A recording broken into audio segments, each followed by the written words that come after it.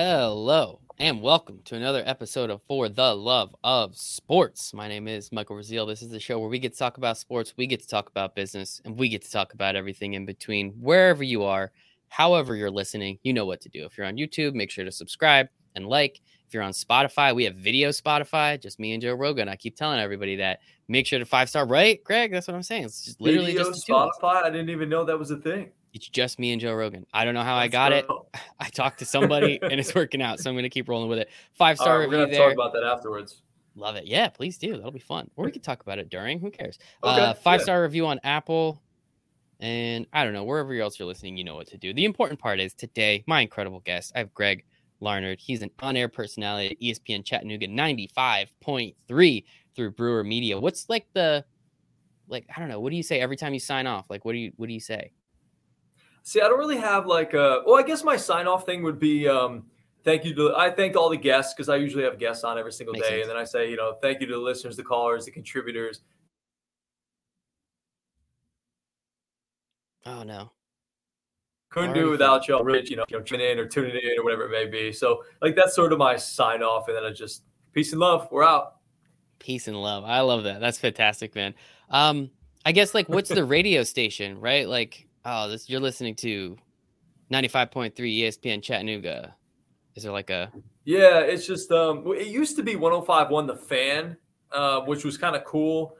95.3 The Fan doesn't really have the same sort of rolling off the tongue. Mm-hmm. So it's just you're listening to ESPN 95.3. There's nothing crazy, nothing big about it. In terms of a slogan or something like that. But yeah, just 95.3, and then of course the word with G, and that's me. Love it. The word with G. That's fantastic. And yes, Greg, I'm very excited to have you here. Most of those opening questions just kind of make no sense, and it's just fun, right? We're just here for a little back and forth. The first question, this entire time. That's what I'm talking about. The first question I have for everybody on the For the Love of Sports podcast is, Greg, why do you love sports so much? It's just something that I think was instilled in me from a very young age. I've always been an athlete, playing sports, doing this. It's just been something that's almost been, like I said, ingrained in me from a very young age. I was the firstborn, and I just sort of gravitated towards hanging out with my dad, and he was a big Mets and a Knicks fan, so I just automatically, unfortunately, the Mets and the Knicks. But my football team, I ended up becoming a Green Bay Packers fan, but the only thing my dad taught me was to dislike the Cowboys back in the early to mid 90s. So, never a bad thing, for sure. Either love them or you hate them. And, I grew up playing baseball and basketball and did a little tennis, a little soccer, just anything to stay active and compete. I love the competitive nature of sports, and I knew my goal was always to play sports. I always wanted to be a professional athlete, get paid to play a game, basically, would have been amazing.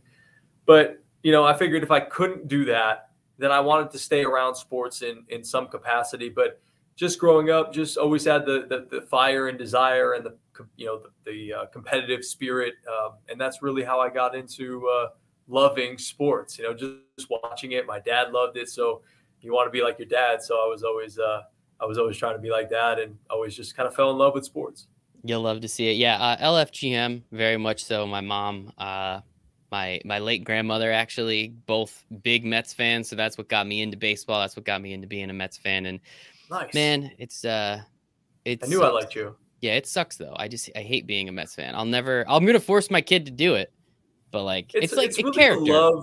It's a love-hate relationship, the highs, they're few and far between, but they're so freaking high. Yep. And then the lows are, most of the time they're pretty bad and they're pretty low. I actually had a professional baseball player on my podcast here last night, and he was telling me I asked him about the Mets because he got drafted by the Braves and played a couple of years with the Braves. And I just asked him, I was like, hey, did you ever have any interaction with anybody on the Mets? I'm just, I'm being a big baseball guy, Mets guy. I really wanted to know. And he was like, a couple of guys here and there, nothing bad to say about anybody. But he was just kind of like, there's almost like a dark cloud over that organization. There has been for a long time with the Wilpons. And hopefully Steve Cohen can bring in and usher in a new era and just bring a new energy about this team. And sometimes that's how it happens. And I feel like James Dolan is doing the same thing with the Knicks, but just can't wait for him to get out in New York as well. I might take a couple more minutes for James Dolan, but yeah, Yeah. thankfully the Wilpons are gone, and yeah, we can spend Uncle Steve's money now. It's unlimited checkbook. Yes. It's been pretty sweet so far. I've been enjoying it, so hopefully we keep moving in that direction. And so I guess like obviously wanting, being like your dad, as you said, watching all the same games, like all that is well and good. Wanting to be an athlete, right? I wanted to play baseball growing up when I was 12, and now look at me, I'm 5'10", 170 soaking wet, 5'10". I'm what, 5'5", 5'7", somewhere around there. I don't really know how tall I am. Soaking wet, 5'7" I'm on a 100. good day. Yeah, on a very good day. Soaking wet, Yeah. I'm 170 pounds. So really not doing too much in terms of professional sports. Where did the love of hosting, or where did the love of being on air, talking into a microphone, where do you even accidentally fall into that? Because I feel like that's not even a purposeful thing most of the time. No, it's sort of different. Well, now it's becoming more prevalent, but like back in the day, in like the mid 2000s, it wasn't really that big of a deal. But going back to my dad, and this is going to be a main theme here throughout our conversation, is that whenever, as I was growing up, he realized my love of sports, and he, like I said, loved sports. And we would always listen to sports talk radio somewhere. It was WFAN every single day. We were in the car together. And, back then they had the Knicks on their air, they had the Mets on their air. So like we listened to all the games, listened to, Mike and the Mad Dog, Steve Summers, Evan Roberts, Joe Beningo. Oh, dude, Smooth is the best. And I'll get into that story about him as well. I have plenty of Smooth stories for you as well. But just getting a chance to listen to all those guys, Adam Shine back in the day. I kind of fell in love with listening to sports as well as watching it. And that's sort of rare for somebody who's, less than a teenager or a teenager, where, kids are playing video games and they don't want to listen to the radio, and CDs were big back then. And then, the MP3 players with the iPods and stuff. And here I am, like just taking an old school radio out to the porch at night and listening to Mets Dodgers on the West Coast at like 11 o'clock on a summer night, or going to sleep, with my boombox on, tuned into Steve Summers at night, just falling asleep to the radio. Like I was that big into sports talk radio from a very young age. And like I said, if I couldn't be an athlete, I always knew that I wanted to do something within sports, but I didn't know if it was going to be sports business, sports marketing, something along those lines. So I just remember one day didn't have my license yet. I think I was like a junior or maybe a sophomore in high school. And my dad was always somebody who's like, hey, think about what you want to do before you get to college. You don't get to college and waste your 4 years trying to figure out what you want to do. At least have an idea of what you want to do when you go to college. So I was always sort of thinking about it. Like I said, business, sports marketing, something like that. And then one day I can remember sitting in the front seat of my dad's car, and we were listening to sports talk radio. And it was like that light bulb moment where the light just went on. Like, I could do this I would love to talk sports for a living. Like that's what I want to do. And like from that point on, when I was 14, 15 years old, whatever it was, that's what I sort of made it my passion and my dream and my purpose to really chase and really go after. And the next steps were, how do I do that? How do I get there? Yeah, and right, like it's an awesome story because it's so true, right? Like what kid or what person that loves sports as much as you and I do is like, I think I could do this, right? Like I think I could talk about sports all day. Like it's obviously, as much harder than you probably thought it was or continue to think it is. But at the same time, I'm curious, right? So this is, you're a little older than me, so you're in your early 30s, we'll call it, if that's okay. No, early 30s is accurate. We're not lying to anybody. I'm not 32. lying. Just want to make sure. No, but like now it's super easy, right? Like I just download an app. I bought a $40 microphone, and every laptop on planet Earth now has a camera. It's really not that hard to create a podcast. It's actually easy. It's almost too easy. Now everybody, especially during the pandemic, everybody started a podcast. I guess like when you're looking into this at a young age, like how do you start to actually decipher that? Because right, it's really easy now if you want to get into it. Start a YouTube page, start a podcast, start talking into a microphone, figure it out. Back then, this is 2008, 9, 10, somewhere around there. Like none of this it was stuff like was 2006. Okay, even further, Yeah, even farther smartphones back. didn't even exist yet, so, like, Yeah. you couldn't take out your phone and record. How do you even go about figuring out, like, "Okay, well, I guess this is my next step," because it was such a Yeah. small industry at the time. As you said, WFAN is iconic, but outside of New York, it's not nearly as big, or at least back then, it wasn't nearly as big as it is now. Yeah, no, that's a great question. And basically, what I did was I got involved with a bunch of my friends in high school were hockey players, and I was close with one of our guidance counselors who was the PA announcer for that. And we had a nice group of friends. There was like probably 20 of us or so, 15 to 20 of us that were like really close in high school. And um, we got a group of us to work like the penalty box. Like one would, on each side would handle the penalty box. There was a couple in the middle that would do stuff, the scoreboard, the pucks or whatever. And I was over there as well. And I got to play DJ. And I'm Nice. dating myself so bad because I grabbed that same boombox that I had that I listened to like games and stuff with. I would make a mix CD of like all like the songs that I wanted to play throughout the game or when somebody scored a goal. And I literally just had a couple of CDs. I'd pop them in the boombox. I'd plug the aux cord right into the boombox. And that's how you played music. And so I was the DJ for that. And every once in a while, the guidance counselor would allow me, because he knew my goals and my aspirations, he would allow me to jump on the microphone and do a little PAing. So that's really my first taste of it, where I Mhm. got to go on a microphone and talk to an audience. Like that was very, very young. It didn't start with a podcast or anything like that, which, as you alluded to, is very doable now, and everybody under the sun is doing it because it's so easy and it's fun and it's just enjoyable. And podcasts have become so huge, and so that's really how I started before I got to college. That's awesome. Shout out that guidance counselor for letting you do that, Yeah, I Mr. guess. Tolson. Thank you, Jeffrey Tolson. Appreciate you. Mr. Tolson, appreciate you. We'll make sure to tag him in the show notes somewhere. So I guess, like, with that then, so do you go to you have your dreams, you have your goals, you have your aspirations, you want to start talking on the radio. Again, it's much harder. Did you realize what you were getting yourself into, I guess? Like, was that because you probably just thought, like, shit, I'll go to school and then I'll get a job at, the Fan, or I guess maybe ESPN in New York, and we're off to the races. I bet it wasn't quite that easy though, huh? No, it was quite difficult. And just to kind of I'll jump into college because that's where really Yeah. my radio career started. But in high school, I was an athlete and I played basketball. Right, my junior year, I ended up getting cut from the basketball team. Devastating blow, a devastating blow. Like it was terrible because I loved, my first love was always basketball more than even baseball, and I ended up playing baseball in college. But you get cut my junior year, and there was all kind of politics involved. Like I wasn't the best, but like I certainly deserved to be on the team. And then junior year for baseball, same things, politics. I wasn't the best player in the world, but I got cut from high school baseball my junior year as well.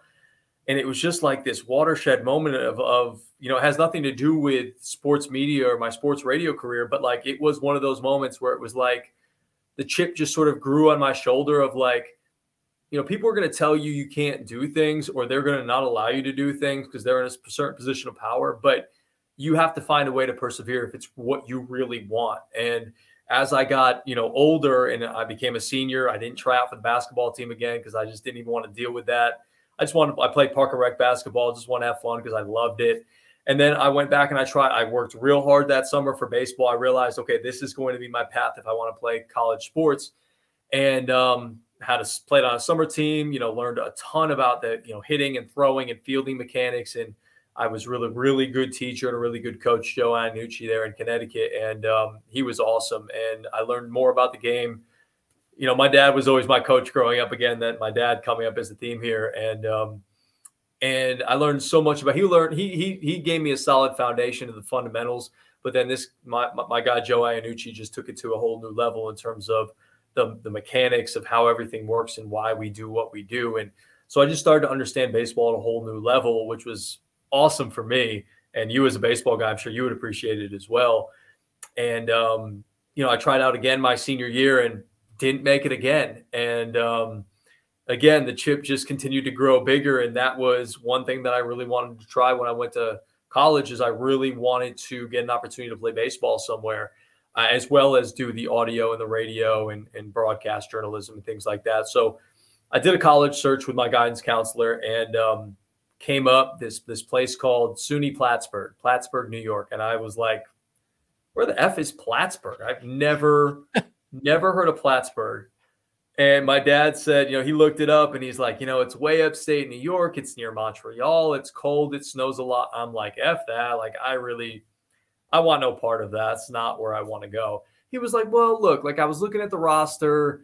It seems like they have a couple of older first basemen. Maybe you get an opportunity there in a year or two. And they have a good audio, radio, broadcasting, thing. So I was like, okay, we'll go check it out. So I contacted the coach. They had me up there with 7 or 8 other families. And we go up there, we tour the campus, we meet with the coaches and whatnot. And so we're in the gym, like the field house, and the field is like back in the woods. So you had to drive there. And the coaches were like, hey, we have room for one parent player combination in our car to drive back to the field. Does anybody want to ride with us? And my dad's hand shot up like a missile. And I'm like, what are you doing? Put your hand down. Are you kidding me? I don't want to we can just drive. But, so they, my dad was the first one. We ended up going with them. I was a little bit embarrassed, but, we got a chance to have a little one-on-one time with them to the field. We get there, we talk about it, we see it, and we drive back a little bit more one-on-one time. And then the next day, I couldn't stay over. They wanted me to stay over for an overnight visit. And this is just a D3 school. It's nothing crazy. I just wanted to keep playing. And so the next day I get my dad gets an email from the assistant coach and says, hey, it was great to meet you. We'd love to have you back for an official visit to stay over, whatever, see what it's like, meet the team and everything. And right off the bat was like, if you choose to attend school here next year, we'd love to have you on the team. Like, we will give you a spot on the team. And I was like, signed, sealed, delivered. I am going to SUNY Plattsburgh. I don't care if it's in the middle of Antarctica. It doesn't matter to me. Like, I wanted to play baseball. I wanted to have that athlete feeling and also wanted to do the broadcast journalism stuff, which, like I said, was really prevalent and very good as well. So that's how I ended up at Plattsburgh. And honestly, like my first year there, I was just I actually had a stress fracture in my back, so I couldn't play my entire fall season. And they still kept me on the team, which was, thank goodness for that and for them, those Saints and Chris Dory and Mike Bergman. But they kept me on the team. And my first year, like I was just dealing with that, trying to get used to new surroundings, school, college, the whole thing, the whole life. So I didn't even jump into radio my first year. I took broadcast journalism classes. That's what my major was coming in. And then my second year, I ended up getting into the radio station. I was like, okay, I'm comfortable now. It's time. Let's get into the radio business, radio side of it. And so I started in with the radio station and, we were doing, one show a week. And it was really just mostly music at first. And I dabbled a little bit talking sports, but it was an uncomfortable thing, like trying to talk on the radio for the first time ever. And, try to, work the board and the levels up and down and things like that. And so it was just quite the crazy experience, just trying to get into it at first. And then it ended up growing. And at that time, like we didn't even have the radio show online.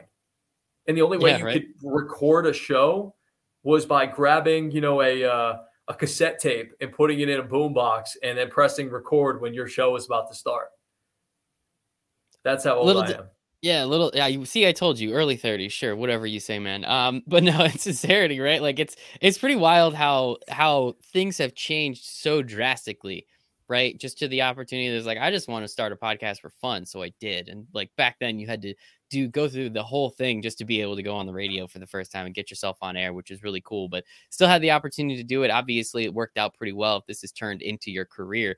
And shout out to those coaches. Shout out to that team. Shout out to everybody that gave you that opportunity to allow you to continue to do what you love and play baseball, but also give you that opportunity to potentially, get into the radio side of things, which again, you did do, which I think is awesome. And so after college or even during college, I mean, this is your story. I'm not trying to tell it for you, but like where then where are those first internships? Where are those first, like, yeah, it's cool to be on a college radio station, but like I was on a college radio station and I had nothing to do with broadcast journalism. I was just like, this sounds like fun. Let me try it out. So like what are those like next few things that you get to do where it's like, all right, well, this is the the operation of order, like the order of operations. Like, okay, cool. I went here, I did this. Now what do you go do? What are some of those internship looks like? What do those first jobs look like? Where you're there, you're just like, all right, like I want to be on the radio, but I'm, I don't know, it's the midnight shift and I'm doing this terrible job. Like, what are those like? I want to know the grind. Okay, yeah. So I started my first internship after I was doing some stuff on college radio for a little while and doing my own show, trying to figure out the mix between music and talking sports and playing baseball and just kind of that whole balance of it all and getting used to it and getting comfortable with it. My first internship was at a radio station in, I believe it was Hartford, Connecticut. I was like ESPN. I don't even remember the numbers of the station.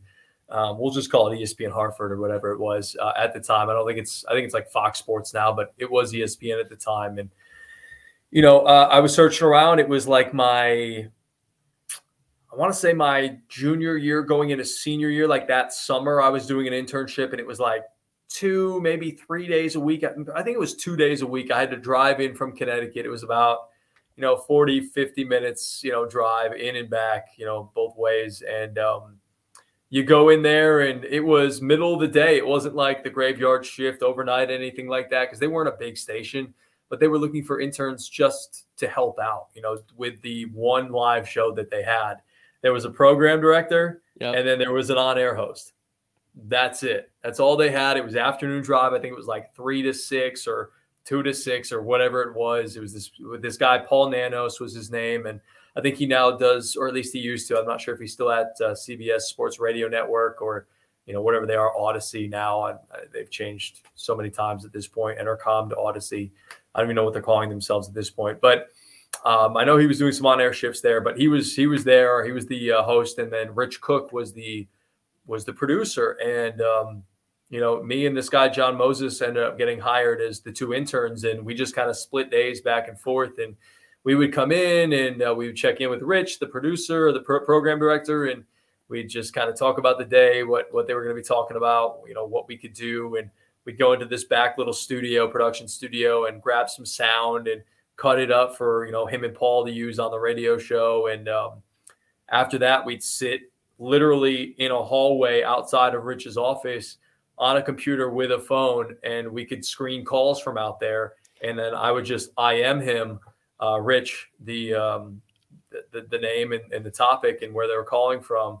And that's kind of what my job was it was cut up audio, go and hang out, sit during the live show, listen to the show, and then just screen calls or look up information if he's struggling with something, if Rich can't find it, if you need help with anything, or go grab some audio if we're looking for something specific. So that's really where I started. It was the summer of 2011, I believe it was. That was the first time that I really got an opportunity to do anything. And then coming back that year, that next year, I did a radio show with one of my good buddies who was in broadcast journalism with me as well. Actually, let me rewind just a second. Before I got to that internship, I actually changed my major from broadcast journalism to audio radio production, I think my second semester junior year. So not advisable to change your major that late. Yeah, but sounds pretty late. Yeah, it was a small adjustment though. So like I had most of the core classes that I needed to graduate with that major, but there were like 3 classes that I didn't have and I needed to take in succession. So, I was happy. My dad not so happy that I had to be there an extra semester, which was great because then I didn't have to worry about playing baseball. It was just like, hey, I came back for one semester. I got a chance to be like a regular student and see what that life was like, but still kind of hang around the baseball team without going to the practices and things like that. So to fast forward again now to after that internship, I changed my major. I was taking these classes. One of my buddies, Tom DeCelestino, who actually works behind the scenes at CBS Sports Radio Network now, as well as like a producer, board operator.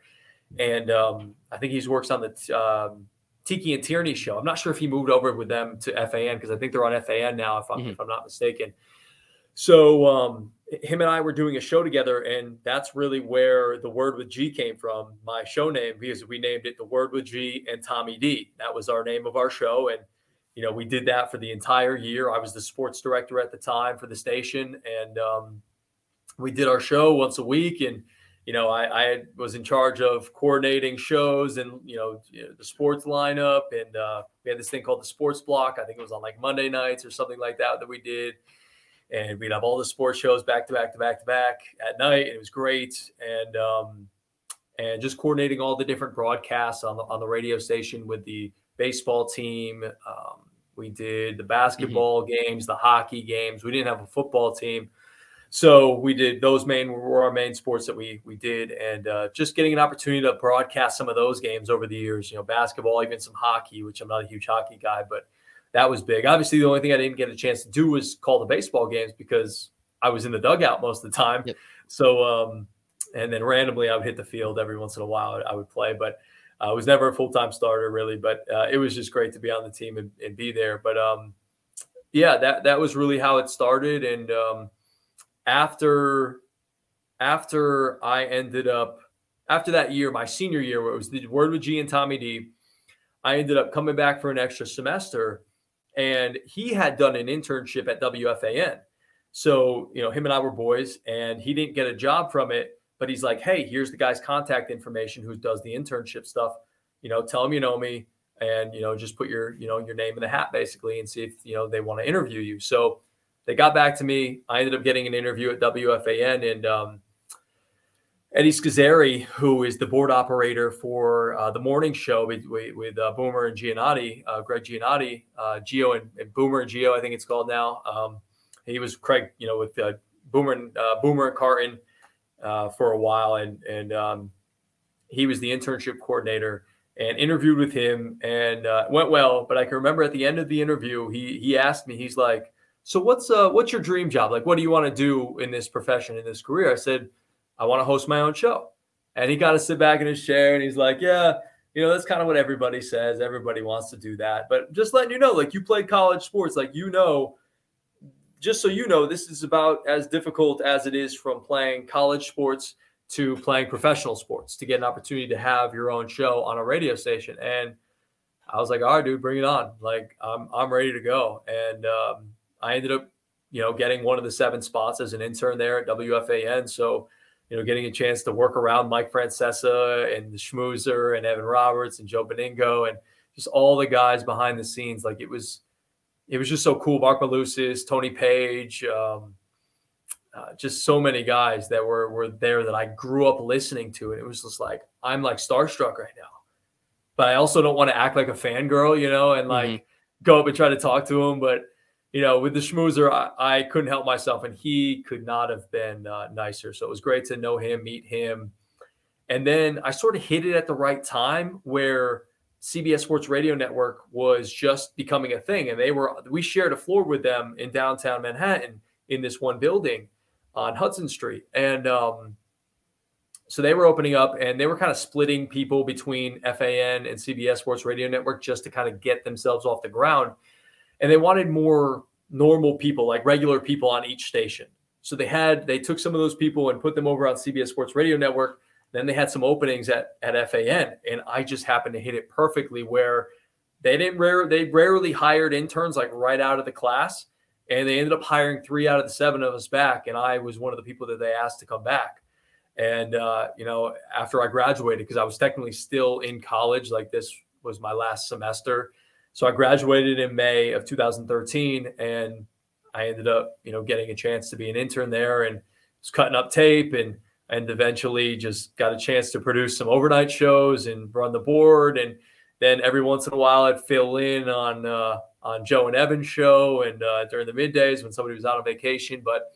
And I got a chance to, be the producer for some Yankee games and Devils games and things like that. So that's kind of really how I started. And that internship, my second internship, parlayed right into where I kind of got my start within the industry at the Mecca at WFAN, which I couldn't believe. And sometimes still just talking about it.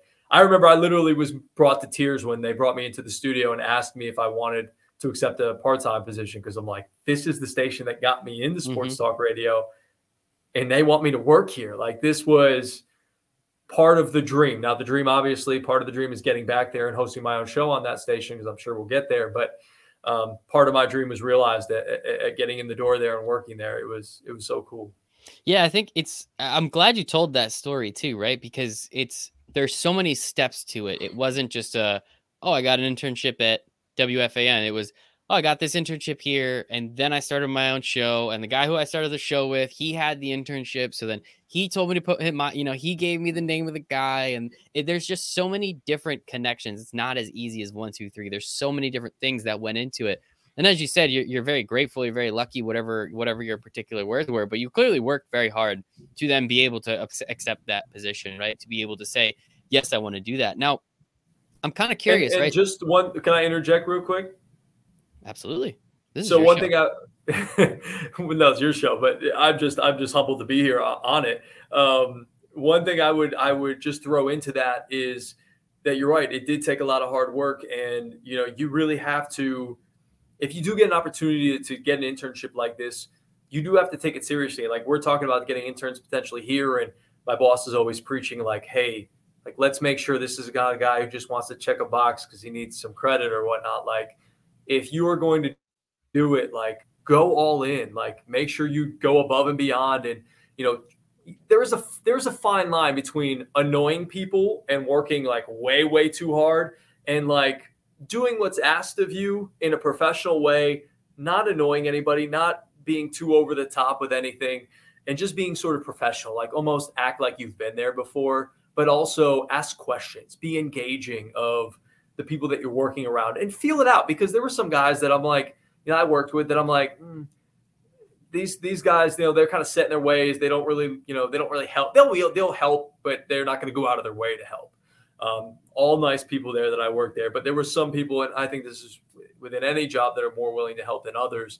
So you got to kind of find those people, and I think identify the people that you need to be like kind of close with. Like, there was this one guy on Sunday mornings, Dove Kramer, that I worked with, that he was kind of a big deal there, and he had a lot of say within things, and he ended up liking me, and he doesn't like a lot of people. And so you got to kind of have to know who you have to schmooze a little bit to get in there. And like you mentioned, with the connections, and just making connections with as many people as you possibly can, and trying to put yourself in the best possible position to be successful, I think is huge.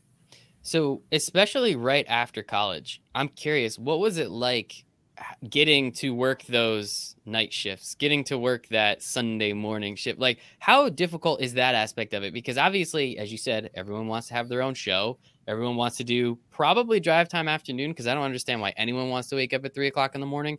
But like, not me, me neither. How did you deal with that aspect of it, right? You're a young 20-something-year-old guy. You're living in New York City, right? You're outside of New York City, wherever you are. You want to go have a good time, hang out with your friends, see your family occasionally.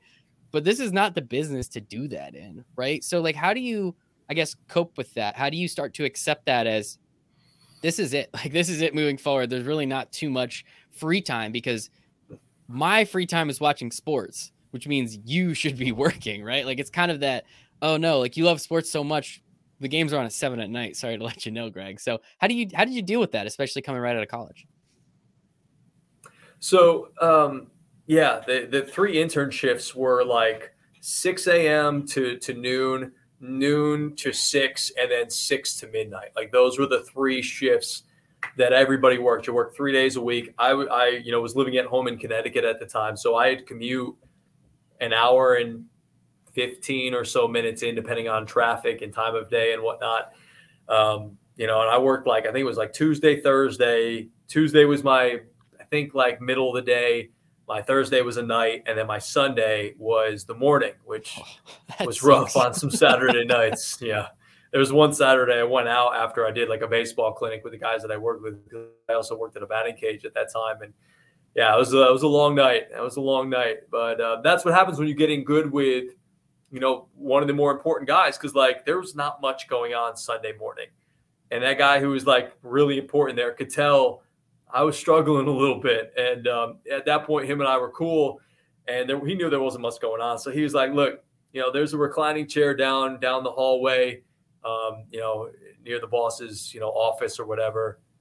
you can go close your eyes for an hour or so. There's not much going on. So Nice. That's what happens sometimes when you get in good, and with somebody there that's important. And so yeah, like I was doing the internship, and while I was doing the internship, I didn't even get into this, but I was also out of college, and I'm like, all right, I'm not hosting my college radio show anymore. How do I stay fresh? Like I reached out to, Ryan. No, it wasn't Ryan Rucco. Gosh, I don't even remember the guy's name, but he was on ESPN Radio, ESPN New York. I think he was a co-host of Ryan Rucco at one point. His name escapes me, but I reached out to him on LinkedIn, I think it was, and just asked him like, hey, I'm just out of college. Like, I'm trying to get into this industry. I have an internship here. What advice would you give me? And he said, just get reps. Like, just do as much as you can. At this point, it doesn't matter how it sounds. It's just doing it. So while I was doing the internship and then ended up getting the part-time job, it was a lot of recording myself, literally setting up my laptop in my basement because I didn't want to be around anybody. I was a little embarrassed. In my basement, my legal pad full of notes, and I remember literally just turning on Audacity and just talking into my computer for an hour, and then I'd record it. I don't even remember where I would put it up, maybe like SoundCloud or something like that, and maybe YouTube, and then like I would just do that and just get reps. Like it sounded like absolute garbage. Can we swear on this? Can I say? Yeah. Okay. Yeah. It sounded like shit. Like, it was bad, but I just needed to keep doing it. So that was a way for me to stay fresh. Now it's obviously much easier and much more prevalent to just, if you're a young person in college and trying to, okay, how do I stay fresh? It's much easier. The equipment's more readily available. Basically what you need. There's YouTube videos galore and articles galore of what you need to start a podcast and things like that. But I didn't have that back then. So I just set up my computer and talked right into my computer. And on top of doing the part-time work, like once I got the job, I had to make some money. So on top of that, I was working at a Honda dealership that was my full-time job. Like I worked Monday through Friday and sometimes on Saturdays from like 7:00 in the morning till like 5:00 at night. Like that was my full-time job. And every once in a while, like I'd get like a part-time shift at FAN. And sometimes, it was an overnight usually it was like a night where it was like, I went right from my Honda job to the city back home and then had to get a couple hours sleep, get up and do it again, you go back to the Honda dealership. And I was a shuttle driver, so I was driving people around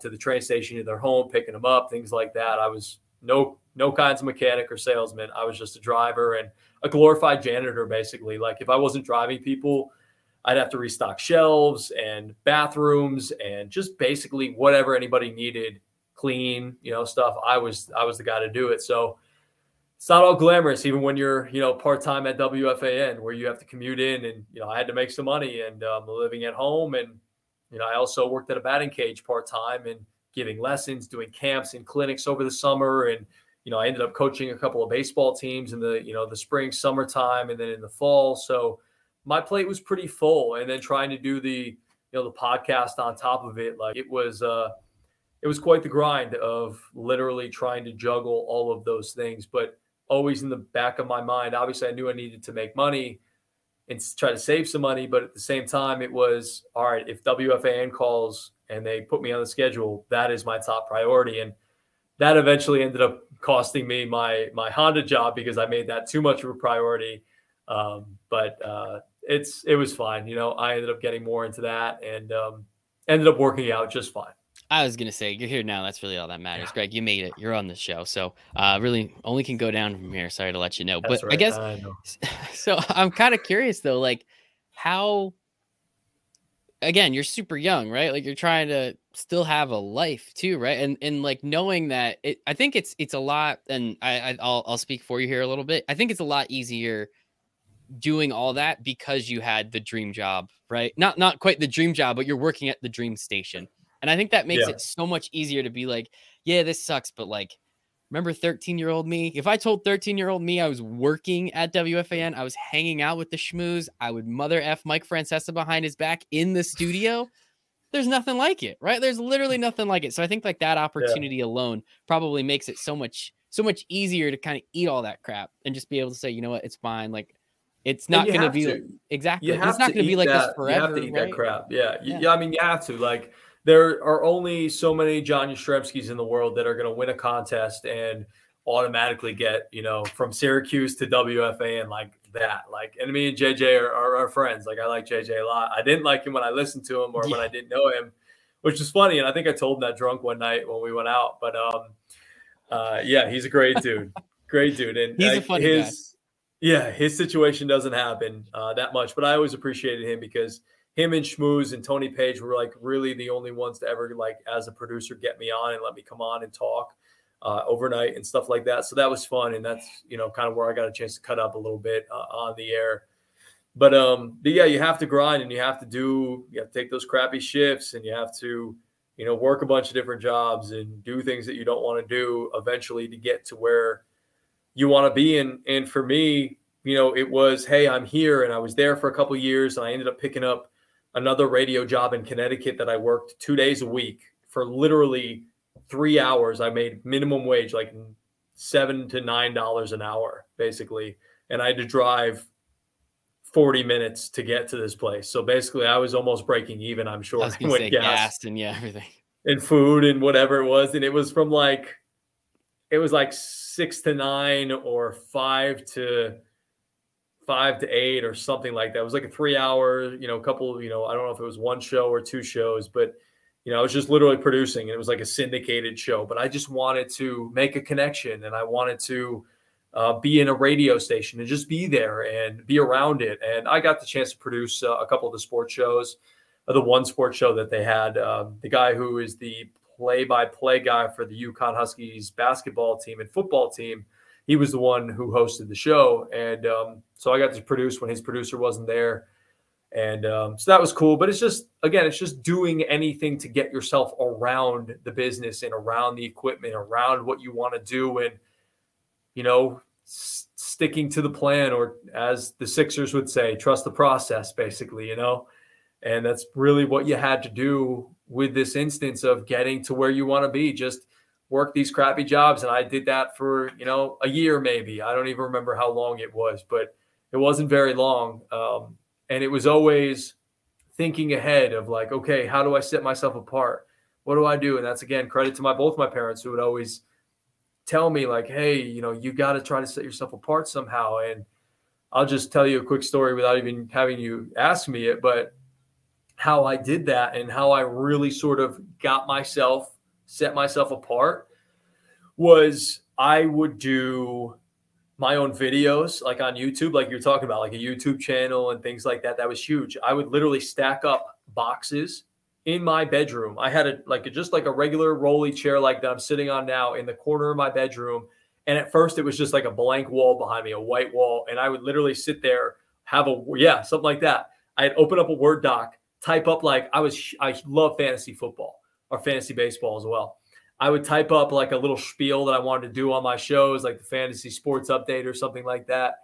And like the Word with G fantasy football updater. I don't remember what I called it. It's up there on YouTube somewhere if you want to go track that down. Lives. That's the cool part about the internet. It's also the terrifying part about the internet. But it's my gosh, dude. If you go back and you look at some of those videos, you can see how far you've come for sure. So I used to do that, and they were so bad. And I would progress to I got a couple of Word with G. Oh, it's this side. There we go. Word with G shirts made up. They were just like cotton t-shirts. I hung them in the back. I'd wear it in the video. And that was kind of my background. And I just tried to get better every time I did it. And I finally reached out to the guy who ran or oversaw CBS Sports Radio Network. He was also used to be at FAN. His name was Eric Spitz. And, him and I had a mutual friend, I think, with my parents. And so I kind of used that to sort of make a connection with him. So he would remember who I was, because I was just a lowly part-time dude. What does he care about me? And so I remember messaging or emailing him one time. It was just hey, Eric, could we set up a meeting? I just wanted to throw an idea out to you, pitch. I wanted to talk to you about something. And he's like, yeah, sure. Like we set up a time to meet. I had to come in on a day I don't think I was even working. I just like came in to have this meeting with him because it was that important. And my idea was, hey, like we don't do a whole lot of fantasy sports or fantasy talk on WFAN. Like I hear it in other places and on podcasts and stuff, but we don't do a lot of it. And I had like a whole plan written up on a Word doc, and I brought in like samples of my stuff that I have done. And, just thinking if in some crazy world, he's like, wow, this is a great idea. Like, we're going to put you on the air. I'm like, yes, that would have been awesome. But I also wasn't naive enough to realize or know that or think that I was going to get on the air, like just because of that. But I sat down and I pitched this idea, and he's like, oh, thank goodness. Like, I thought you were going to come in here and ask me, like, how do I get on the air? He's like, I get that all the time. And so it was just like those little things of trying to set yourself apart from somebody else. And I'm going to be honest with you, Mike, I almost didn't take that meeting. I almost emailed him literally while I was going there because I was having such anxiety about this. I'm like, this is so dumb. Like, this isn't going to lead to anything. Like, what am I doing? Like, I had that negative self-talk in my mind, and I almost talked myself out of it. But the more positive side, the angel on my shoulder was like, what do you have to lose? Like, just go and talk to the guy. At the very least, you make a connection. You stand out to him a little bit, and you think a little differently than other people. So I went through with it. I talked it. I pitched it. He's like, yeah, like I like this. This is really cool. But I don't know if there's really an avenue on the air here. He's like, what would be great would be to talk to this guy called, named Adam Bloom. And he was like this, head of sports at CBS Local Digital Media. And he's like, that's like oceanfront property. And this is like 2015, I think it was. He's like, that's oceanfront property. Like it's going to be huge in a couple years. And he was right. It has blossomed into a very, prosperous avenue for sports media people. And talk to him, go meet him. I know they're doing some podcasts there. Talk to him about it. So gave me his contact. I reach out to him. We talk. And, really great guy. Again, I had to go into the city from Connecticut, met up with him at a coffee shop up below his office. And I just went there for the meeting, and it was like half an hour. And I was on my way back to Connecticut. Like, I spent more time traveling than I did actually in the city. And just to kind of pitch him the same idea. And he's like, look, I really like it. We're doing this new podcast on fantasy football. Mark Malusis is hosting with this other guy and like an expert, and they're going to do it. I would love for you to listen and maybe contribute. And if you think there's anything that we can do a little bit better, just email me and let me know. I was like, cool. Like he wants me to sort of be part of it. Yeah. And so like fast forward a couple of months later, I listen, I'm doing my thing. I'm contributing and I'm trying to, give him some feedback. And fast forward to like the beginning of the summer of 2015, I see a job opening for CBS Local Digital Media. And it was like this brand new sports talk radio show. It's called CBS Sports Radio Roundup. And I was like, oh, this is cool. Like they were looking for one full-time person, 2 part-time people. And I kept in touch with Adam, and I emailed him. I was like, hey, do you have anything to do with this job? And he goes, I'm actually the boss of this job. He's like, have you applied? Like, do you want to get in? I was like, yeah. I already applied. Like, he's like, great. Okay, cool. Send me your resume. I'll go right to HR. I'll make sure you get an interview. Within a couple hours, HR called me. Hey, we want to set up an interview. And he told me to apply for the part-time position. Okay, cool. I'll take it. It's a step, right? And so I interview for the part-time position. I go down there. I meet with literally like 5 different people in 2 hours. I was there for 2 hours doing an interview with a bunch of different people. It was like, it wasn't intimidating, but it was just a lot of people to meet with, more people than I'd ever met in an interview ever before. So I meet with all these people, and I was coaching a summer baseball team at that point. And so I told the HR people about that and whatnot. And we were actually heading to Atlanta, Georgia, to do a tournament like the next week or something like that. So I go in and do the interview. I felt good about it. I figured they would take a couple of weeks to make the decision, whatever, interview people. So I go down to Georgia. We literally went 0-7. We got our shit kicked in. We were so bad. And we come back, and literally the day I got back, we flew in the morning. We were all in the car, like, me, my assistant coach, a couple of, the parents and kids were all in our car because we all drove together. We picked up our car from the airport, and we were heading back to Connecticut. And I get a call from the HR guy as we're like getting our car from in New York. I don't remember if it was LaGuardia or JFK or whatever it was. And it was the HR guy, and he's like, "Hey, Greg, this is so-and-so with CBS Local Digital Media. We went through our interview process. Like, everybody really liked you. We think you'd be like a really good part of the team. But like, did you apply? You applied for the part-time position?" I was like, "Yeah." He's like, did we ever talk to you about the full-time spot? I was like, "No, not really." He's like, "I know you do your coaching and you got a lot going on, like, but how would you feel about the full-time spot?" And I was like, "I'd feel great about it." Like, let's go. Like, that's not even what I was thinking was going to happen.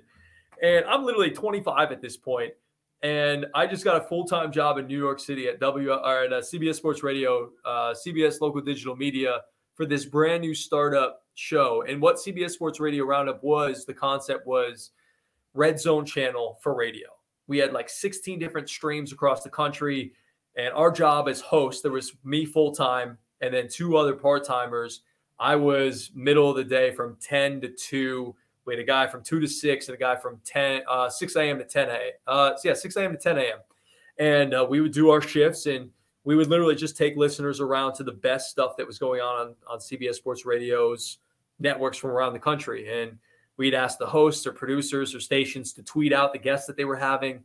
And from there, we could just click a button and we could send you right out to New York City or Detroit or Chicago or Texas or Dallas or Los Angeles or Sacramento, whatever it may have been. It was just like the Red Zone channel. I was basically playing Scott Hansen on the radio. Everybody's dream job, right? Scott's got the best job in the world. And that's super cool. I do want to I want to go a couple steps back though to the idea of like the fantasy sports minute or whatever we were calling it. Like, as you said, like, that guy just expected you to come in and say, "How do I get on the air?" Right? Because that's what everyone wants. But the way you do that is by adding value to him. The way you do that is by going to him and saying, "I have this idea. I think this might benefit you. And you kind of know what I want." We don't have to be like, we can kind of be coy about it, but I want to get on air. I'm not just asking you, how do I get on air? I'm showing you that I think I can contribute. I think I can add value in some way, shape, or form, which is something that I always love to talk about when going to classes and everything. It's just asking for something's not going to work. You should always ask, always ask. But also, if you can come ready with something and say like, "Hey, this is how I can help," you added value to that next guy who, was able to get you that second interview. But like, here's the idea. Excuse me. But I'll also listen in and I'll send you feedback and I'll stay in contact. Right. So this is always adding value, which I think is really important. And people don't understand that. Like, they just want to like, "Oh, well, how do I do this?" Like, well, I don't have the magic pill, but like, do a lot of work. As we've been here for almost an hour and you've told us all the things that you've done. Not going to lie, it's not rocket science, but it's an insane amount of hard work. And it's that 1 year that you're putting yourself through absolute hell to get to where you are now, to get to where you will be in a couple of years, which I think is the important part.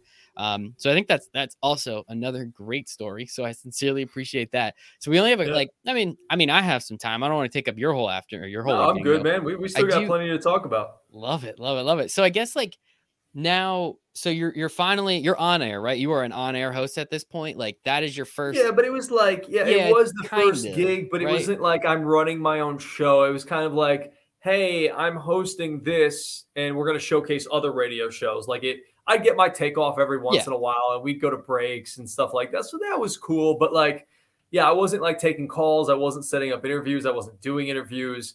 But at the same time, like, while I was doing this, I was still doing my podcast, and I was still doing digital content and trying to do YouTube stuff and, just think of different stuff to do. Again, it might have been shit, but it was still just getting reps and being comfortable on the camera, like setting your laptop up, on a couple of boxes so it's eye level, like I have right now. Literally, I've got 2 stools stacked on top of each other, so this could be eye level right now.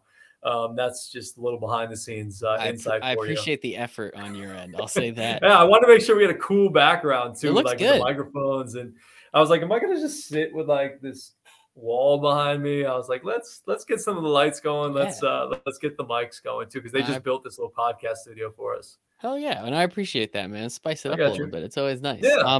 So Yeah. when's the first full-time, like, you can call it your own? Like, when did you finally get that opportunity to say, like, all right, this was fun. This is actually sounds like a really cool concept too, right? There's interviews going on everywhere. There's games. There's stuff going on. Like, when is that first, like, all right, well, this was cool. Like, I want to do me now. This is my show where I get to talk about what I want to talk about, not going to see what other people are talking about. Still having fun, but when's that next step?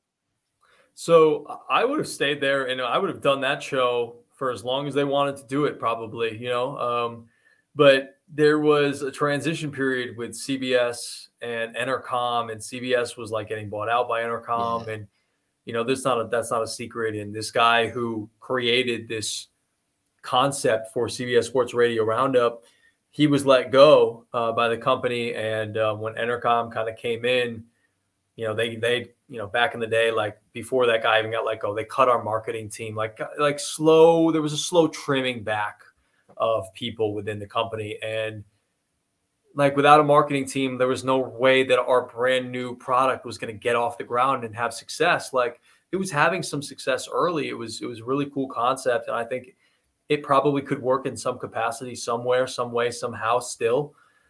But you just need the right people behind you to back it up and have the right platform for it to go to. Like, I think that would be a cool concept for maybe like Sirius XM, like give you the best of Sirius XM, like on a channel, like what's going on with the sports talk between NBA, MLB, NFL, Mad Dog. That would be a cool concept to do something like that. Actually, now that I'm talking about that, maybe I pitched that idea. Write that down. Yeah. Don't steal it from me. Trademarking that one. So yeah, like I would have done that for a while, but they, after a year and a half, after a year, I literally, Mike, was commuting from, is it Michael or Mike? Do you mind if I call you Mike? It's both. I didn't even ask. Okay, cool. Yeah, it's both. Cool. I just want to make sure I don't want to be disrespectful. You're perfect. Cause like my mom, I only call me Gregory or G-Man. There is no Greg with mom or dad. Yeah. But she's like, I don't care, with friends, girlfriends, whatever. But like any family member calls me anything other than Gregory or G-Man, and there's hell to be paid. That's funny.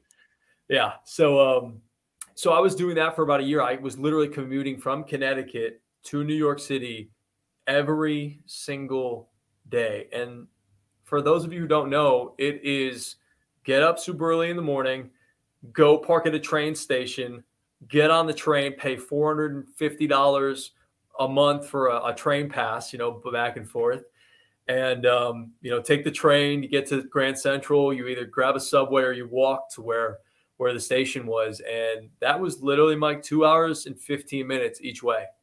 So I commuted for damn near 5 hours a day, 4.5 hours a day, Monday through Friday for a year. Like that, people were like, you're insane. How do you do that? And honestly, like that probably led to some neck and some back problems that I had. Because sleeping on the train and those seats are not the most comfortable. And I was kind of like this and always like falling asleep and passing out there and back. And, but that's how much I wanted it. That's how much I loved it, that, you have to be willing to make those sacrifices, getting up super earlier than you want to get up and going to do those things. Because this was my dream job. And this was a stone that I needed to step on to get to where I ultimately wanted to be.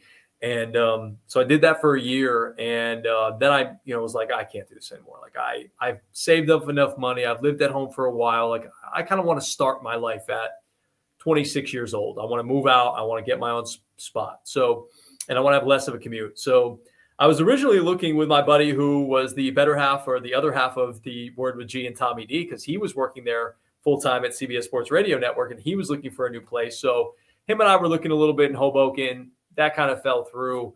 And then I ended up looking with a buddy of mine who I worked with, Jake Brown, and we both loved the Mets, and we moved to Astoria. He was a big Astoria guy, so we found a spot in Astoria and moved there. But then like 6 months later, they canceled the show.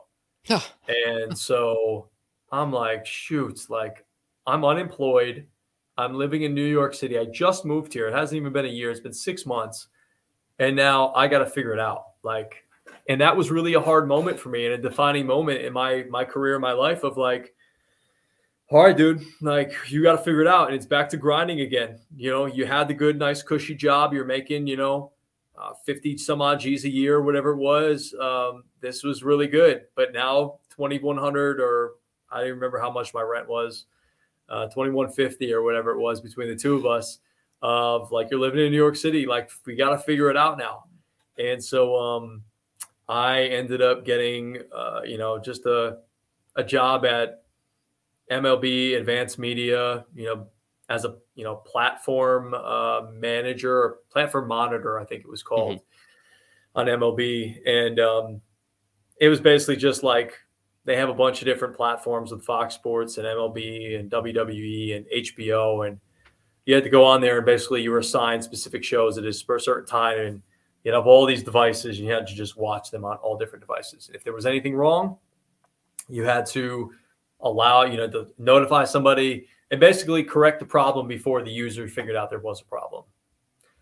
And that was just boring. Like, that sounds super boring. Yeah. I wanted nothing to do with that. Like, that was like, I'm just happy that I had it. And I was very grateful to those people. I liked the people I worked with, but that wasn't for me. Like, that's not what I wanted to do. And I think people knew that. But I tried my best to work as hard as I could, even though that wasn't what I wanted to do. And then I got a job at CBS Sports Radio Network because I made connection there. I got like one shift a week there, and it was 7 p.m. to 3 a.m.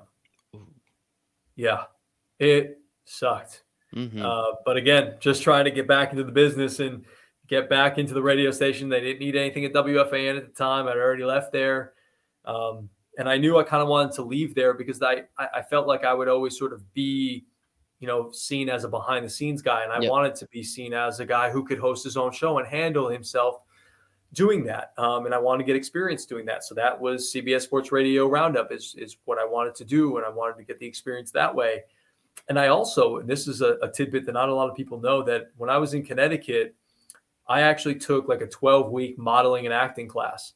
And I did that. And I ended up like just trying to find money and just doing some new experiences. I ended up becoming like a background actor. And I was actually a background actor in Ocean's 8. Oh, nice. Okay.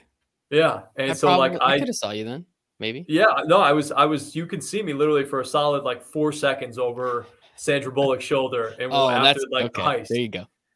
But no, that was just such a cool experience. Like it allowed me to sort of get outside of my sports jock, my own bubble that I was comfortable with, and do something that I had never done before.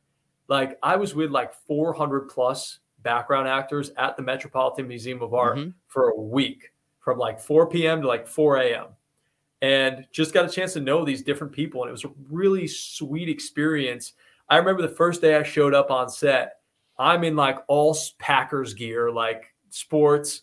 Everybody else is in nice clothes, all dressed up, talking about how I went to acting school here and I was a background actor on this thing and I did that. And I'm just like, yeah, I'm an athlete, former athlete. And I took one acting class in college because it was an easy A. And that was about it. Here we are. I'm just trying to make some money, do something different. And it was such a fun experience. I'm so happy that I did that. And it sucked that I got let go from that job and they canceled the show, but I'm so grateful looking back on it that it allowed me to do something that kind of helped me get out of my comfort zone a little bit. And, it's just something cool that I can kind of always say that like I was a background actor on this movie, or I got a chance to be on this set and work with these people and just experience a whole different world that I would have never experienced otherwise. And I still have aspirations of wanting to like be in a movie as like a sports guy or like a radio broadcaster or like an athlete or something. Like, I think that would be so fun to not even have like a big part, just like a couple lines here or there. Yeah. Like I could deliver something.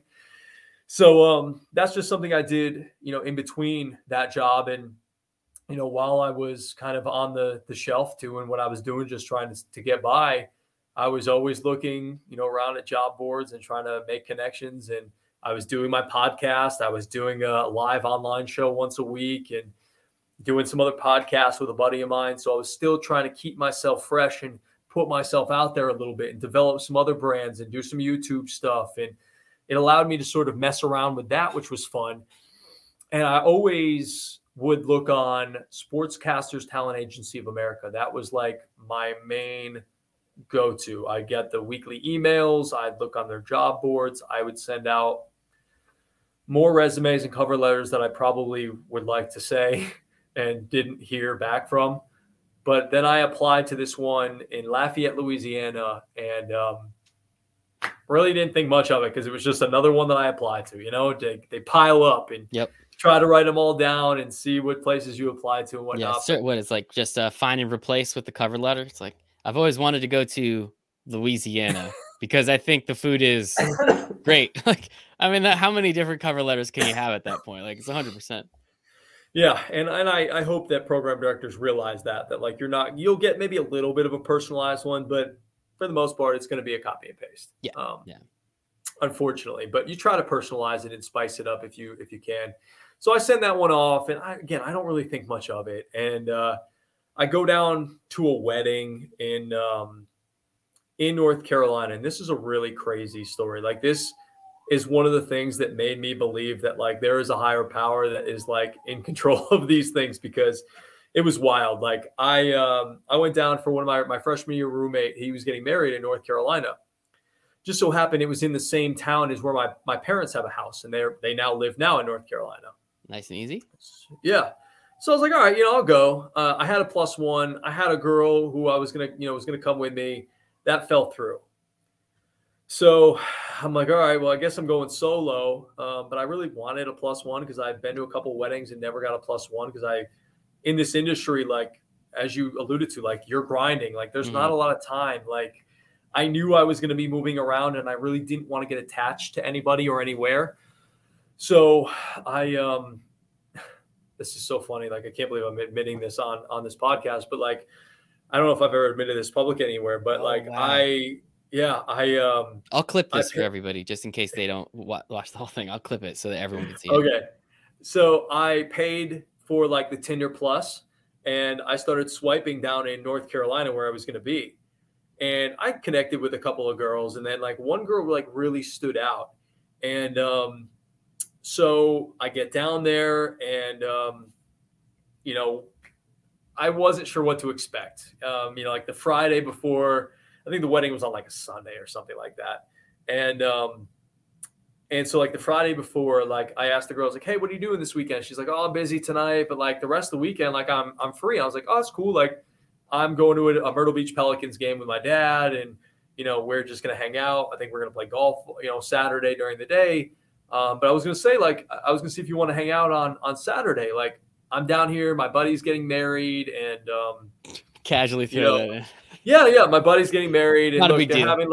They're having like a before the wedding party, and they have like an open bar. Like, you should come. She's like, are you sure? I don't want to impose. Wait, before the wedding party? So you're just talking about like cocktail hour, I guess? It was like the wedding was on Sunday. This was like a Saturday, like a party. Okay. So I invited her to that, and she's like, yeah, I don't know. Like, is that kind of weird? Like, they don't know me. I was like, well, look, like, it's fine. Like, honestly, like, look, I had a +1 and she couldn't make it. So like, you could just pretend to be my +1. So planting the seed a little bit, Nice. And so she was like, oh, cool. Like, yeah, I'm down for a good time, whatever. And as long as they don't care or kick me out, I was like, no, that'd be fine. So I get there, I'm up, and she texted me. She's like, I'm here. I went down, got her, met her, bring her up, and introduce her to everybody. And we're like drinking, we're having a good time. And like an hour in, she's like, I'm having a really good time. Like, I really enjoy like hanging out with you. I was like, yeah, me too. She's like, I've never been to a wedding. She was like 21 or 22 at the time. She went to school at Dartmouth. Like, she was very smart, and was down in North Carolina for the summer, just doing like an internship or something. And I was like, well, like I said, like, I literally have this +1. It's literally not going to get used. Like, do you want to use it? And so she was like, yeah, sure, why not? And like, we had a great night, hit it off. And then she ended up coming to the wedding with me, and it was just a wild, crazy weekend. Like, one I will like never forget in terms of like things that have happened. And then that Monday after the wedding, we were hanging out at our aunt's house, just at the pool, whatever. Didn't have my phone on me. And then later in the day, I checked the phone and I have a missed call and I have a voicemail from the program director in Louisiana. And so I listened to the voicemail. Hey, this is Scott Prather from ESPN 1420 in Lafayette, Louisiana. Got your resume. Just wanted to talk. I'm not going to be at this number, so don't call this number back, but email me and we'll schedule a time to talk. Okay, cool. So I emailed him right away. I go back to New York, figure out a time to talk. We do the interview with him for like 50 minutes or whatever it was. Goes well. I get on the phone with him and his two bosses. That goes well. And then they're like, all right, we like this kid, but we can't hire him without meeting him. And I found out later, were just about to fly me down to Louisiana so they could meet me and see how it would be. But they're like, that's pretty spendy. I don't know if we want to do that. Is there a way we can do it without doing that? And the corporate office for Town Square Media, which is the media company that owned them, was in Connecticut. So like, hey, like, would you want to meet with this guy? Hey, like, I did the second interview. And before I could even send a follow-up of like, hey, thanks so much. It was great to meet you guys. The GM of the building sent me a message and was like, hey, so good to talk to you. We would love for you to meet with Eric Hellum. He's attached to this email. Works at the corporate office in Connecticut. Would love for you to meet with him. He's attached. You guys talk and figure out a time to meet. So I was like, oh, cool. Like, that's great. Yeah, third interview. Okay, cool. They must like me. And so I'm like, oh, let me see who this guy is. Ends up being the vice president of the entire company. I'm like, there you go. What in the world? Oh, my God, this is a big deal. I got to nail this. So I go, I meet with him. We meet for like 20, 30 minutes. Really nice guy. And find out, a couple of weeks later that they offer me the job. And I can still remember to this day, like getting the call or the email or whatever it was. And like literally was just in tears of like, oh my gosh, it's finally happening. Like, and the job was a 1 hour show, but it was every single day. It was 6 to 7. Oh, wow. Every single day. And I was like, just thrilled to have my own show, daily show, even if it was just an hour. But there was opportunities to fill in on other shows when people were away and broadcasting games and doing things like that. But the whole reason I told you that whole story of the North Carolina and the wedding and things like that is because I mentioned that, my dad and I went to a Myrtle Beach Pelicans game. Do you know what the state bird of Louisiana is? I think it's a pelican, right? It's a pelican. How crazy is that the weekend that I go to a Myrtle Beach Pelicans game, that's the weekend I hear about a job in Louisiana. And then before I get offered the interview, like the job, one of my favorite singers or artists, it's Andy Grammer. Do you know what Andy Grammer is? I think so. You got to keep your head up. Oh, okay. Yeah, that song. Like, that's one of his most popular songs. He's one of my favorite artists. I've seen him a bunch of times. And like the week of that I got offered that job, he had a baby and named her Louisiana. Oh, wow. Or Louie for short. And so it was just like a crazy coincidence. Yeah. The Pelican. No such thing as coincidence. No such thing as coincidence. I don't believe in coincidences. Yeah, it was wild. And so like I wholeheartedly believe like everything happens for a reason. There's little signs that you can pick up on that you won't even know until you like look back on. But that was the one for me. And that's where I got my first start. Lafayette, Louisiana, summer of 2017, and 27 years old. And I was heading down to the bayou. I had never been to the state of Louisiana before I moved there. I found an apartment online just because of reviews or whatever. And there you go, man. So I'm not gonna lie, I thought that girl's dad was gonna be like the VP of the company. Not gonna lie, I thought that's where we were gonna get to. But shout out that girl. I hope she's doing well. But again, I don't believe in coincidences. I don't believe everything happens for a reason. I think there is a reason that everything happens, though. A little bit of semantics I like to use with that one, but again, all that stuff that just aligns perfectly is just absolutely wild, right? Like, that's not supposed to happen, but it does. And like all those things happen, and you finally get the opportunity to have that job. You finally get your own show, right? You have all this. So now I'm kind of curious, like, you're not from Louisiana, as you said. You've never been to Louisiana. Shout out Raging Cajuns, right? Shout out LSU. The Saints. Like there's Yep. there's like some national brands that I'm sure even up here in New York, like I watch a lot of LSU games, right? I still watch every Saints game that's on TV, right? So all those things. How do you like get ingratiated into a community like that? How do you start to be like, hey, like I'm this guy from the Northeast, but I promise you, I'm going to give you the best hour of sports talk radio in Louisiana that you've ever had in your life. Like, how do you authentically do something like that to really get yourself like, hey guys, no, like we're going to talk about everything that you want to talk about, and I'm going to know it like the back of my hand, and I'm going to tell you why you're wrong, and you're going to tell me, like, how do you do that? Like out of nowhere. It's not easy. I'll tell you that. It comes with a lot of just paying attention and understanding and research and studying. Like, if I'm being honest with you, like I didn't know the history of like the Saints or the Pelicans or LSU as well as anybody who's ever lived there. And you can't, and I think the biggest thing is you can't fake it. Like Mhm. if you try to like fake like you've been a fan your entire life, Like Brian they're gonna Kelly's accent. smell. Yeah. You didn't Yes. try that? My No, no, no, family. no, no, no, no, no, no, no, no, no, no. See, like they can smell bullshit a mile away. Like people, smart sports fans are smart. Like they can smell bullshit a mile away. So my goal going into that was just be me. Like do your research, trust your instincts of hosting a show. Like you've done this before. You may have never done it every single day, and that was a learning curve within itself. But just do your research, study, pay attention to the games that people care about.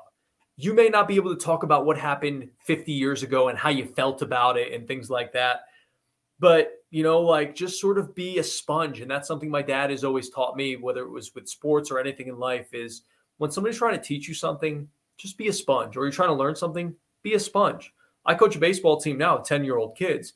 And I always tell them, hey, look, I may have to tell you guys things over and over and over and over and over and over and over again, but try to be a sponge. I'm not speaking for my own health. I'm speaking to try to help you guys. So with me, it was always do your research, pay attention to what's going on and what's relevant within the area, and then try to go to as many events and just talk to people. Like get connected with people within the industry that have been here before, that have been, lifelong Saints fans, and just talk to them. Go out and have a beer, talk about it. Just go out and meet people within the community. I think that's the biggest thing. And, honestly, it was hard moving to a new place. Like meeting girls was easy because you can go on Bumble and Tinder and Hinge and all that stuff. And you can swipe to your finger falls off. But, meeting friends, like guy friends for me, like that was a hard thing to do.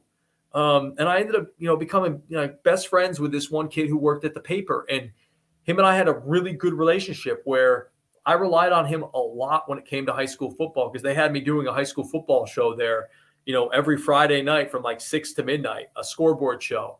I didn't know how to say half the names of the schools.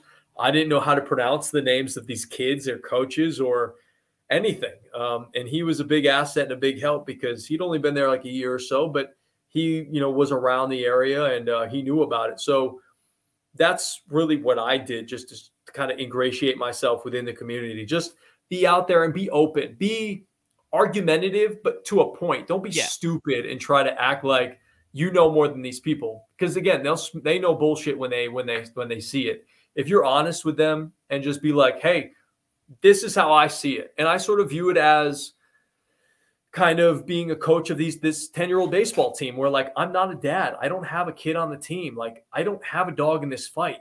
And again, like with these sports teams that I'm covering now, that I covered in Louisiana, like I don't have this emotional connection to them for my entire life. So I feel like I can be very objective when it comes to these teams. And I think that I try to use that to my advantage. And you can sort of use that as a point of contention and sort of argue with some of the fans or have some debate with the fans because they're going to be very irrational sometimes. As a fan, As you a could be Mets a little fan, irrational. absolutely, yeah. Yeah. I I was think the Mets are going to win the damn division every year. No, I think they're going to be in last place every year. So I guess I need a See, little bit like now more. I'm sort of doing that to try to reverse jinx it, I like that. I like that. Yeah. Maybe I can't do that, but I'll try. I promise you that, Greg. I will try to do that.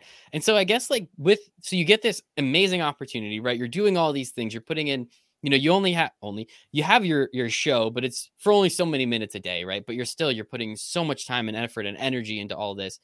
How do you start to say like, all right, well, this is cool, but I mean, my goal is to be on the Fan, right? WFAN 101.9. Right? That's what it is, if I'm not mistaken? I think so. WFAN. Yeah. I think so. I don't know. Whatever it is Yeah. here. I kind of can't listen to it too much anymore. Some of those people are just assholes and I just can't stand it. But 660. I always listen yeah, to 660. okay, I like yeah.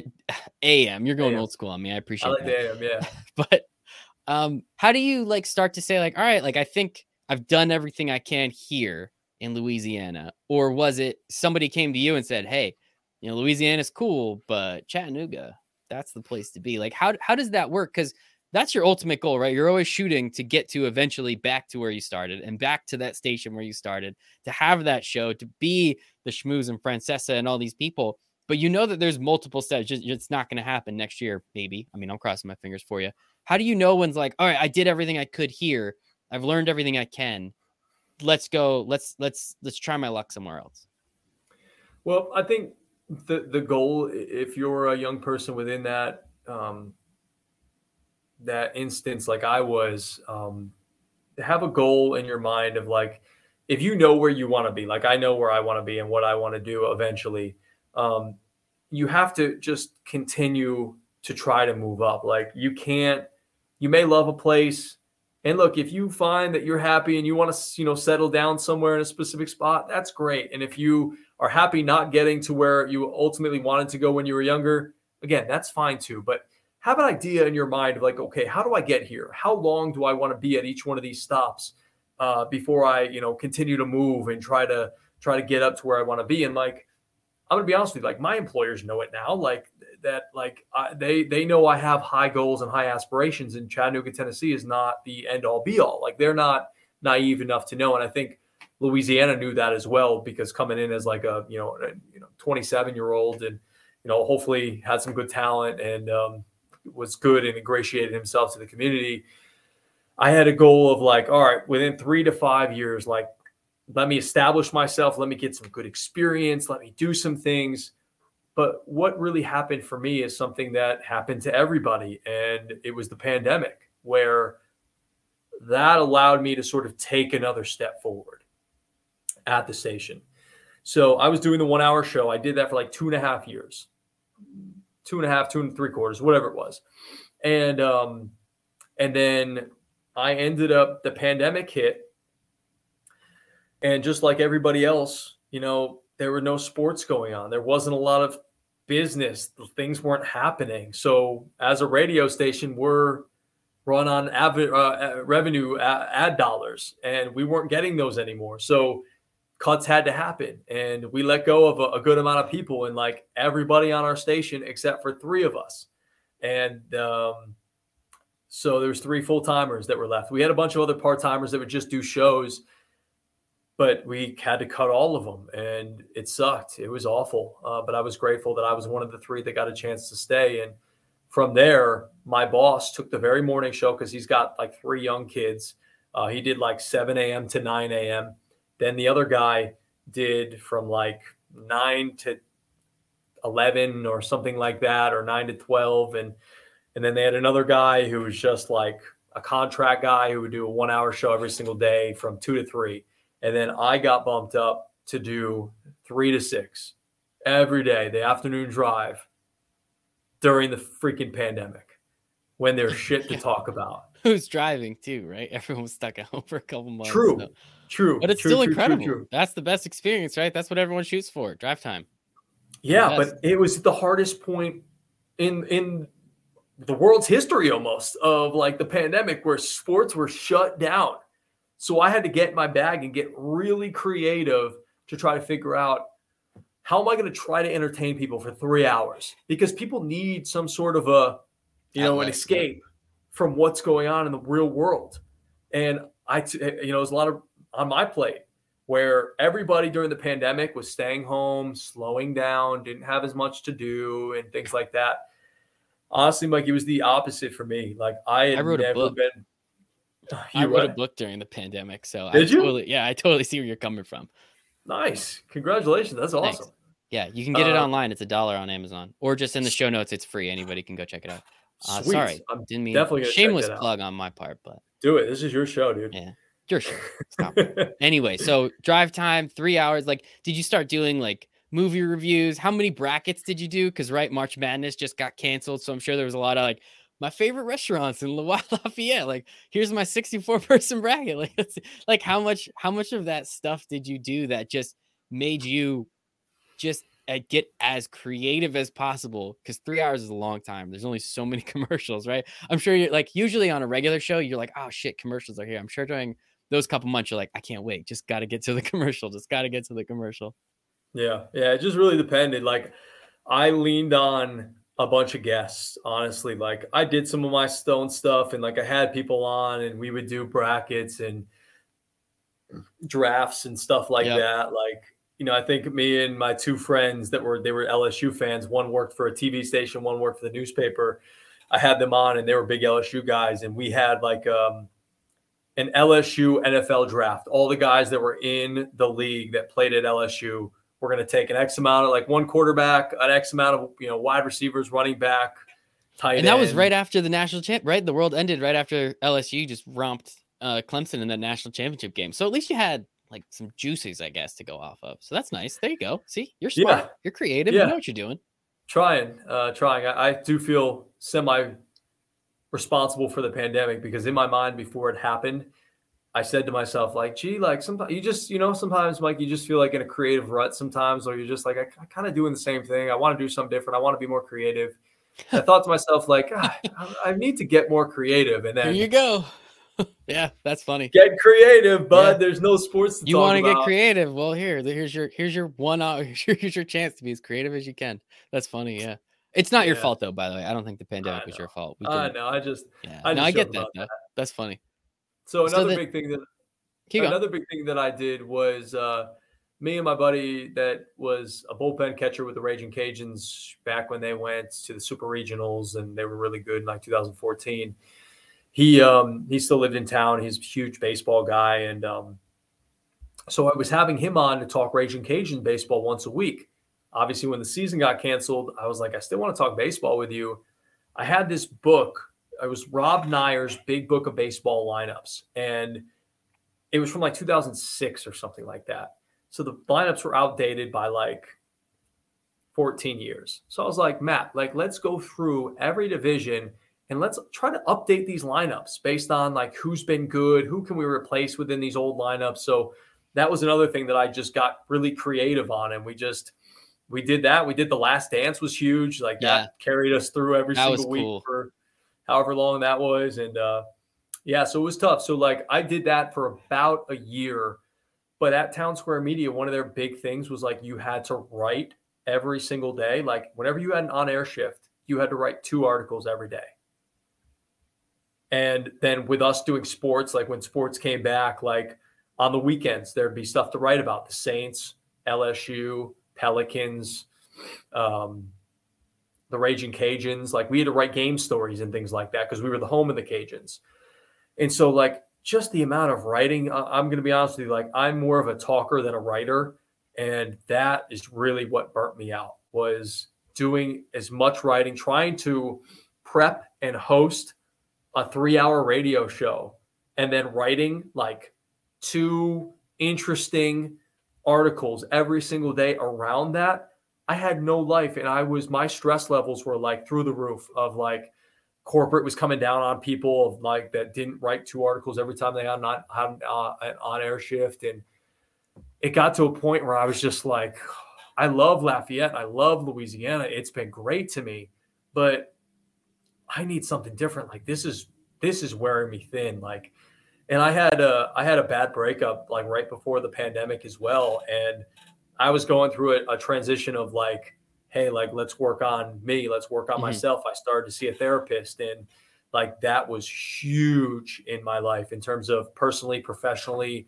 If I didn't go to that therapist, like, I don't think I would have made it through. Not that I would have done something stupid, but like, or crazy, but just like, it was such a help to have somebody to talk to every single week and kind of get some things off my chest that I needed to, and working on myself and things like that. So I learned a lot during that year of doing a drive time slot and having to get creative and, learning about myself through a bad breakup and things that I didn't do right and things like that, and kind of coming to terms with that and trying to figure that all out personally. and professionally. And, it was a lot, but at the end of the day, I just got really burnt out on honestly just as much writing as I needed. They wanted us to do. And so I was like, it's been about 3.5 years. Like, let me start looking. 3 to 5. That's what you said. I love where I'm at. If I can't find anything, I'll keep pushing through it. It is what it is. I'll do what I can.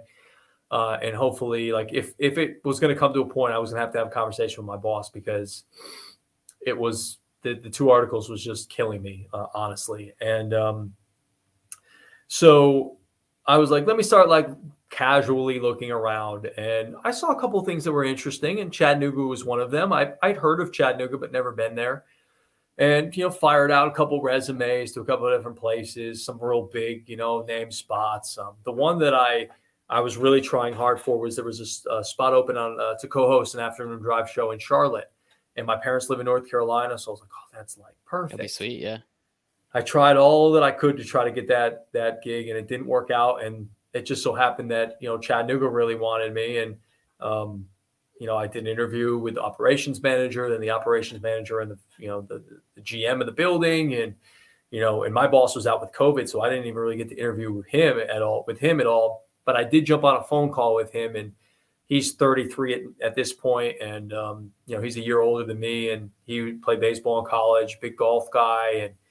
And, we seemed to mesh. And that was kind of the ceiling moment for me. I was like, all right, like, I want to do this. And he would made it clear that like I was his number one choice of guys that he wanted. And so I was like, all right, they gave me a little bit more money, and, I wanted somewhere where writing wasn't the onus of everything. And I got that here in Chattanooga, and it's been excellent. It's been a great experience.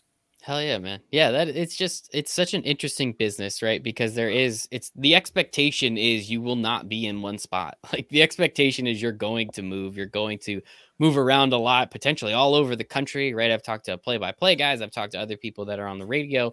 Very few of them have been like, yeah, I started here and I ended here. Like, or very few of them, not started here, ended here, started here, stayed here, and ended here. That is just that's not going to happen in most situations. And it sounds like since a young age, you were comfortable and understood that opportunity to eventually get back to that spot, which is up here in the Northeast, sports capital of the world, some might say. Granted, we don't ever win championships anymore, which is a little frustrating, but one of these days, hopefully the Mets are the next. Yeah. Jake's gonna get that World Series MVP one day. But I hope so.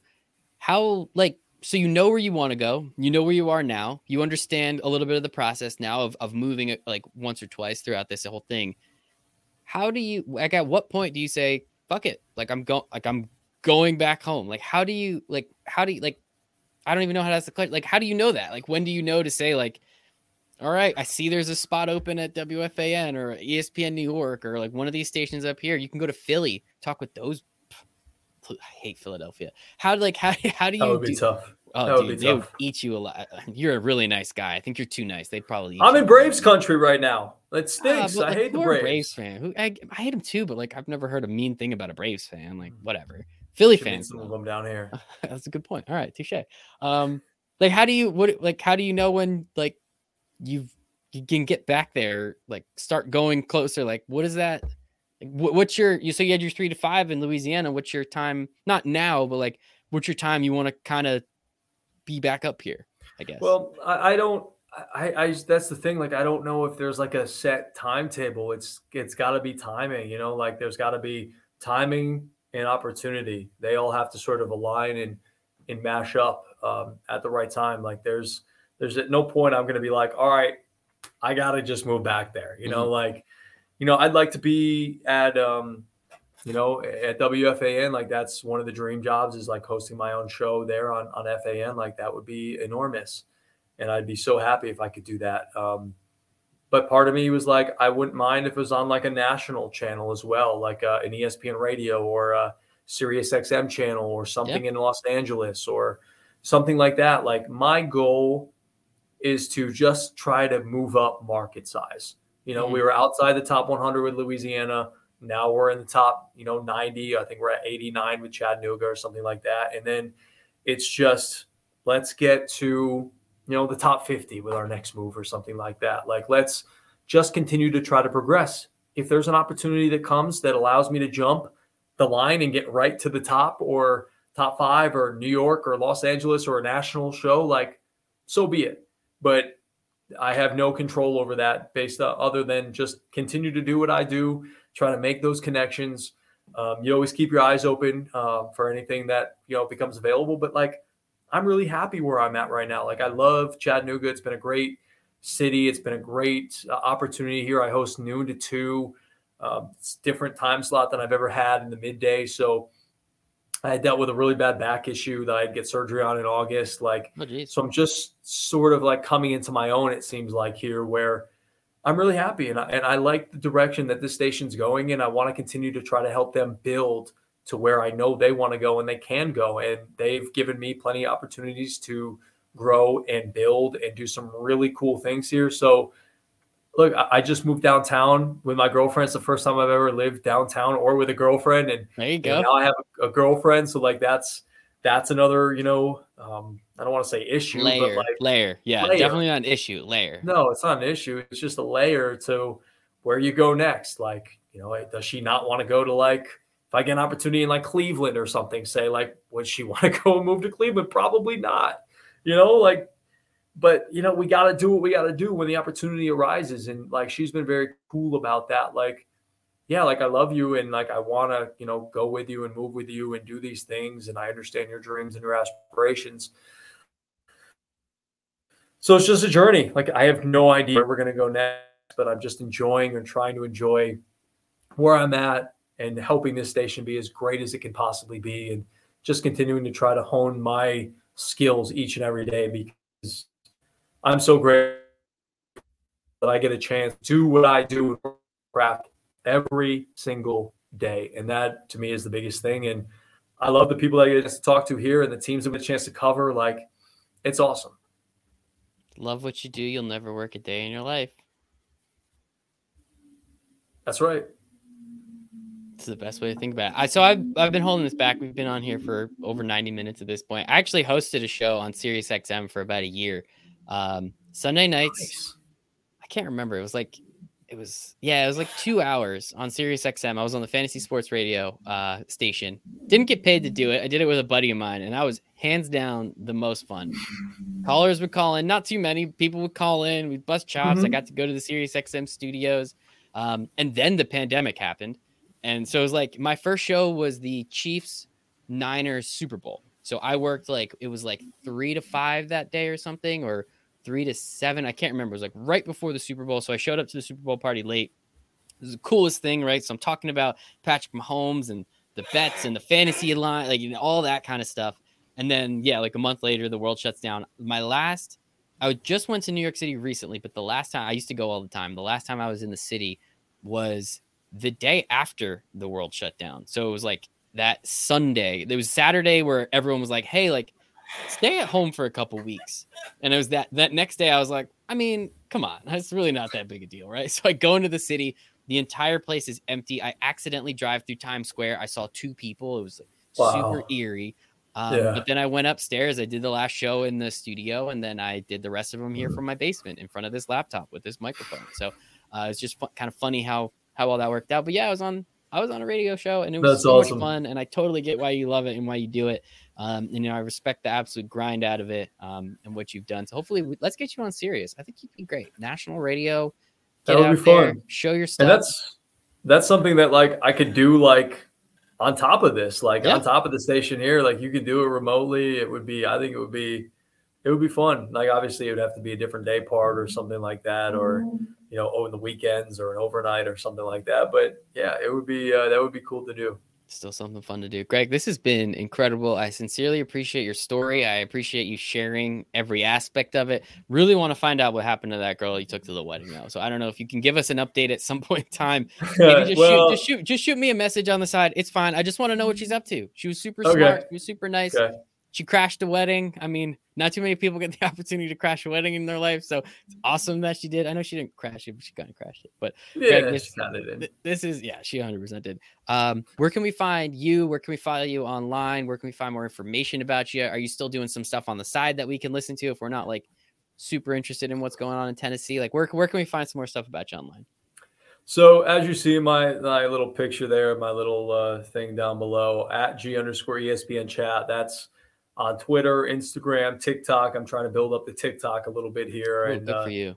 yeah, trying to do some little videos and trying to find something there. And we usually post those over to our Instagram, reels, and on Facebook it's at the word with G. If you want to follow along there, I'll post some stuff up there. But like I said, noon to 2 is when we do our live show. If you care at all about Tennessee sports, I do talk national sports as well and regional stuff. And especially in the NFL season, we'll talk all types of NFL. We'll focus on the Falcons and the Titans, but we talk all kinds of NFL. I love fantasy football. We do multiple fantasy football shows during the week. I've got Lisa Ann coming on with me every single week on Fridays. Let's go, Lisa Ann. You love to see it. Yeah, she's been on with me. Her and I are like close. Like she's had me. I've had her on like the last 3 or 4 football seasons. Like it's been cool, kind of developing that relationship and whatnot, and having her on. So you have that noon to 2, ESPNChattanooga.com, the ESPN Chattanooga app. You can download that for free. And I also host a podcast called the Chat It Up podcast. That's CHATT It Up, Chat It Up. It's me and 2 or 3 of my boys, depending upon the day. And, I do my show of, sports talk with a side of guy talk. And the Chat It Up podcast is guy talk with a side of sports talk. Like, nice. We try to focus on just shooting the shit with the boys and just having fun. And we're trying to incorporate some local guests here in the Tennessee area first. Like we just had Corey Guerin, who got drafted by the Braves, played for 7 major league teams. And he came on with us yesterday. Haven't posted that one yet, but that should be up here soon. By the time this drops, I assume it'll be up. And you can listen to that anywhere you get your podcast. Again, the Chat It Up podcast. And that's some stuff where we'll talk our fun and we'll have some fun. Like we did a favorite movie, baseball movie draft with a couple of my baseball friends that came on the podcast with me. It's just, so we do some fun things and it's a good time, man.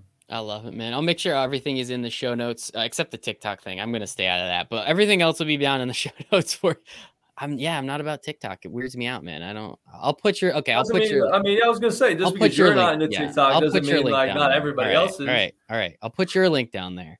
Nobody else is linked. But no, sincerely, Greg, this has been absolutely fantastic. Really, really appreciate you coming on, sharing some of your stories, sharing some insight with the people that are listening, just because it's a grind, man. It's a grind. You're still going through it, right? Like you kind of quote unquote made it, but there's still so much more you get to do. And again, you love what you do. You never work a day in your life. And I'm grateful that you finally got to the point where you can feel like that. And now you can really spread your wings, right? You're a peacock. Just fly. There's nothing wrong with it. So, hey, look, the Peacocks did well in the NCAA tournament, did they not? New Jersey, man. Yeah. Right down the road, kind of, from where I am right now. Not too far away. So it's pretty darn cool. But thank you, Greg. Thank you, everyone listening. Thanks for giving me some of your time. It's the only thing we don't get any more of. So I really do appreciate that. But everybody, I hope you have a wonderful rest of your day. Thank you. Thanks, Mike. Appreciate you. See you, everybody. Rock and roll.